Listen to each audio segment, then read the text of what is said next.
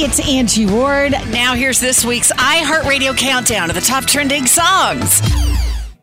The husband and wife duo Kane and Caitlin Brown will kick things off this week, debuting at number 5 with their duet, Thank God. And every night when I close my eyes before I say amen, I thank God you love me when you didn't have to.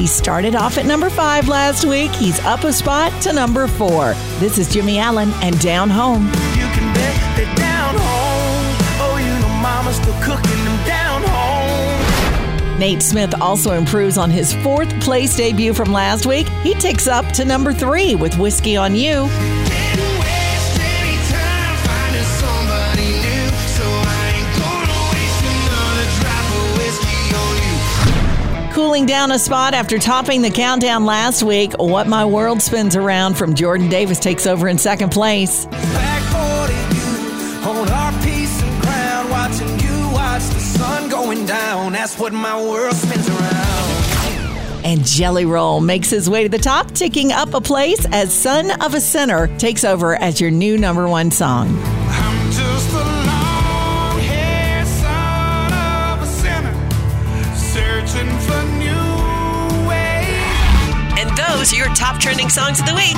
Hear them all on iHeartRadio.